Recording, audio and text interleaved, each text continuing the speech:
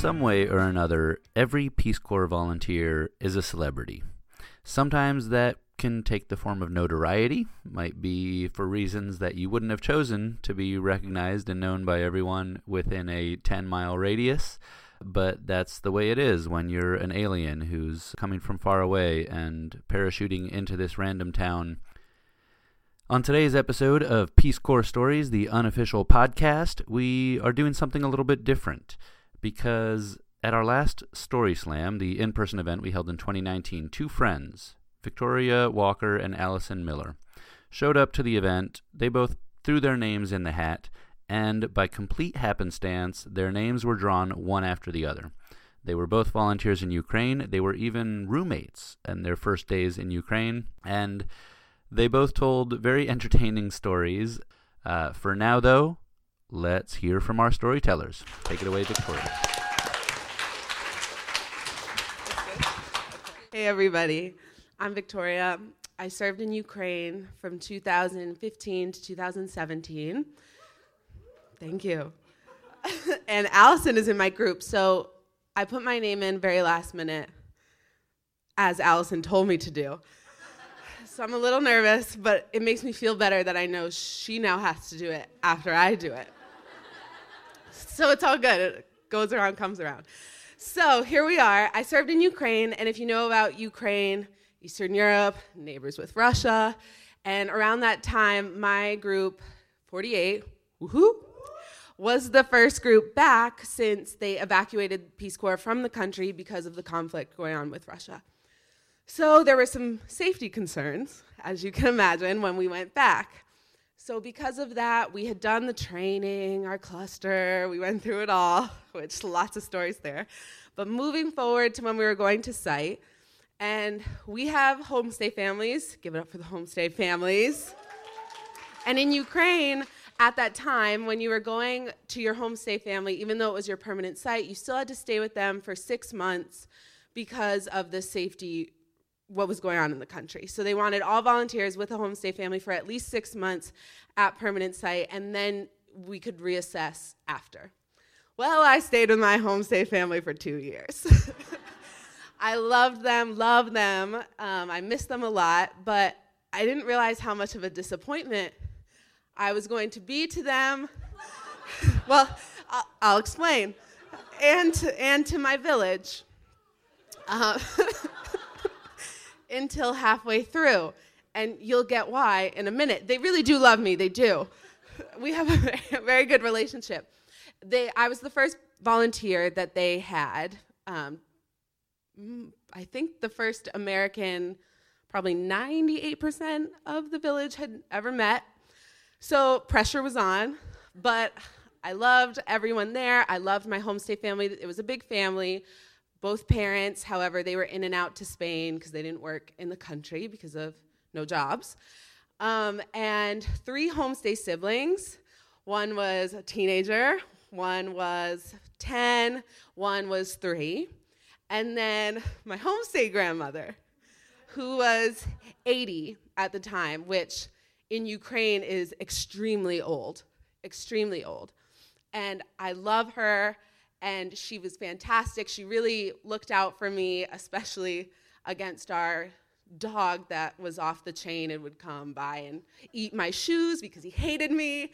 So she really always looked out for me, and I appreciated that. But so halfway through my service, I think a year in probably, I was sitting with my homestay family having tea, as one does in Ukraine at night, and they told me, we were talking about Babusia and my grandmother, and they were saying, well, you know, she caused a lot of problems when you were coming here. And I said, I don't understand. And this is all in Ukrainian too, so piecing it together. And I was like, I don't understand. What problems?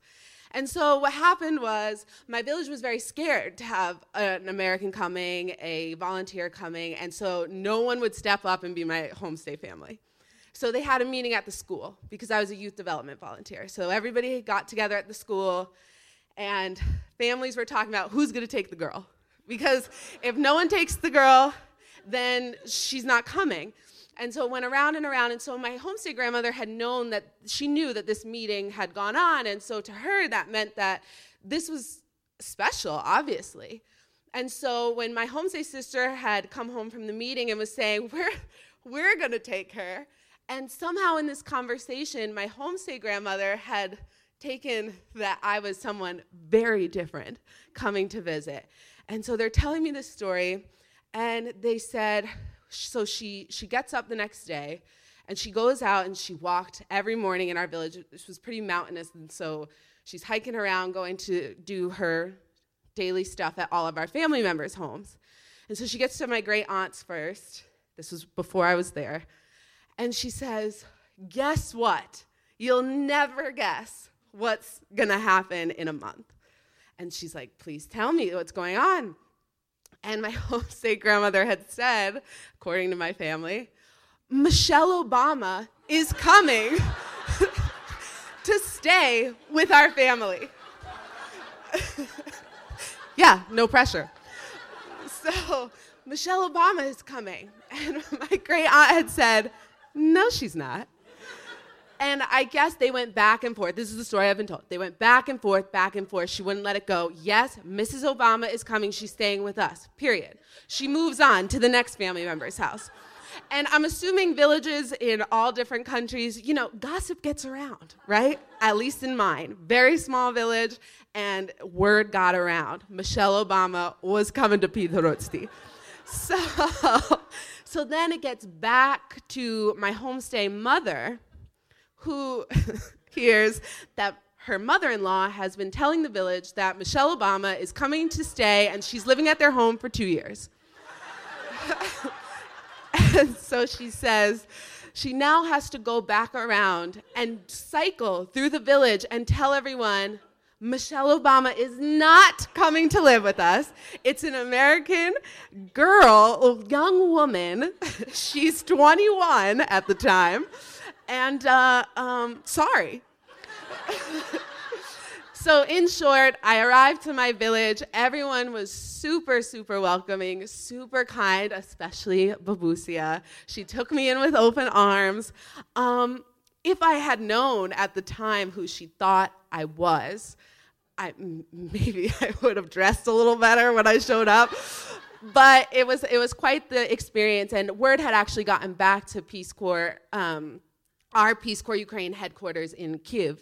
And so when I went there for my visit, my regional manager, I had a meeting with her, and I walk in and she says, well, hello, Mrs. Obama.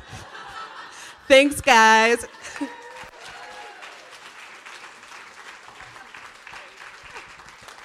Yo. Victoria showed up, everyone's like, who this? Where's Michelle? Oh my God.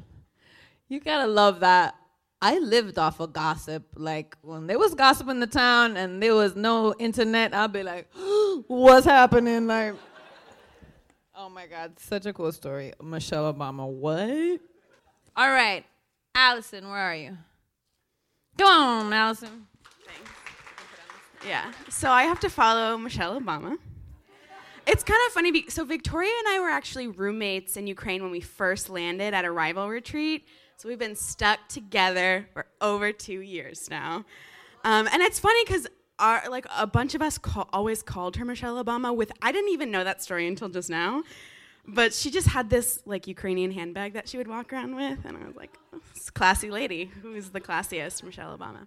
Anyway, so yes, I served in Ukraine in 2015 to 2017.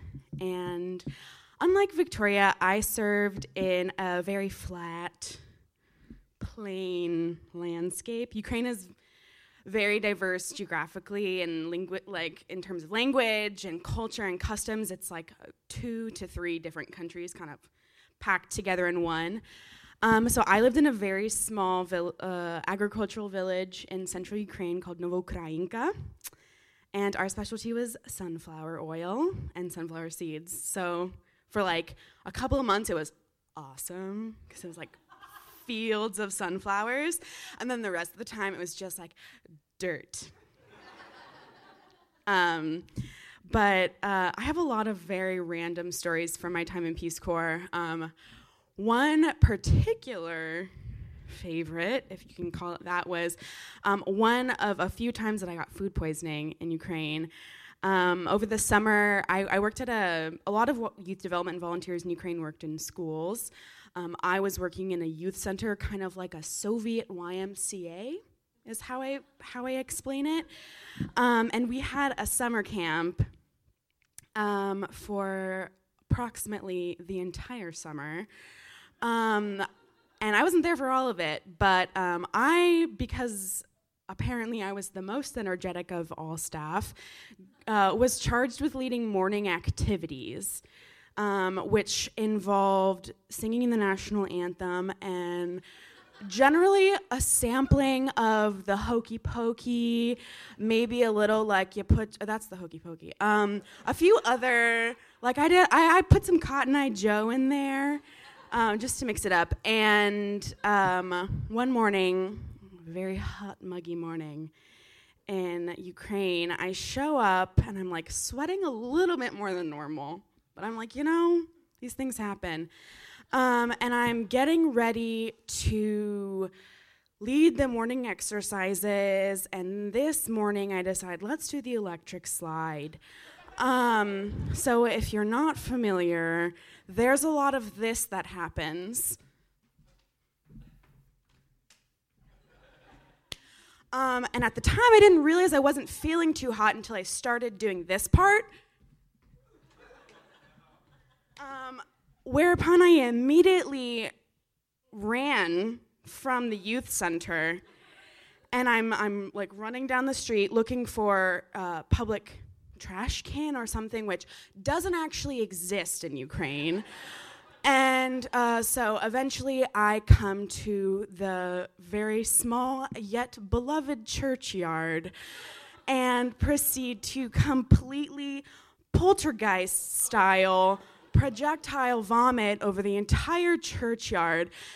And one of the lovely babusias who are on the church volunteer crew, who are like sweeping leaves, and the American comes running down the street, projectile vomiting everywhere. And then I proceed to just run home, and I'm crying. There's a lot of fluids happening. And like Victoria explained in her story, there's something that is kind of a double-edged sword in Ukraine. I call it the Babusia network. And it is the very, very tightly wound network of babusias who gossip constantly. And it can be very helpful. One of the things they told us during PST was when you are getting to site, and especially for me, I was very far from any other volunteers in a kind of remote place, find the closest Baba and make her your best friend. This particular church sweeping Baba never wanted to be my friend, but I did okay, so thank you.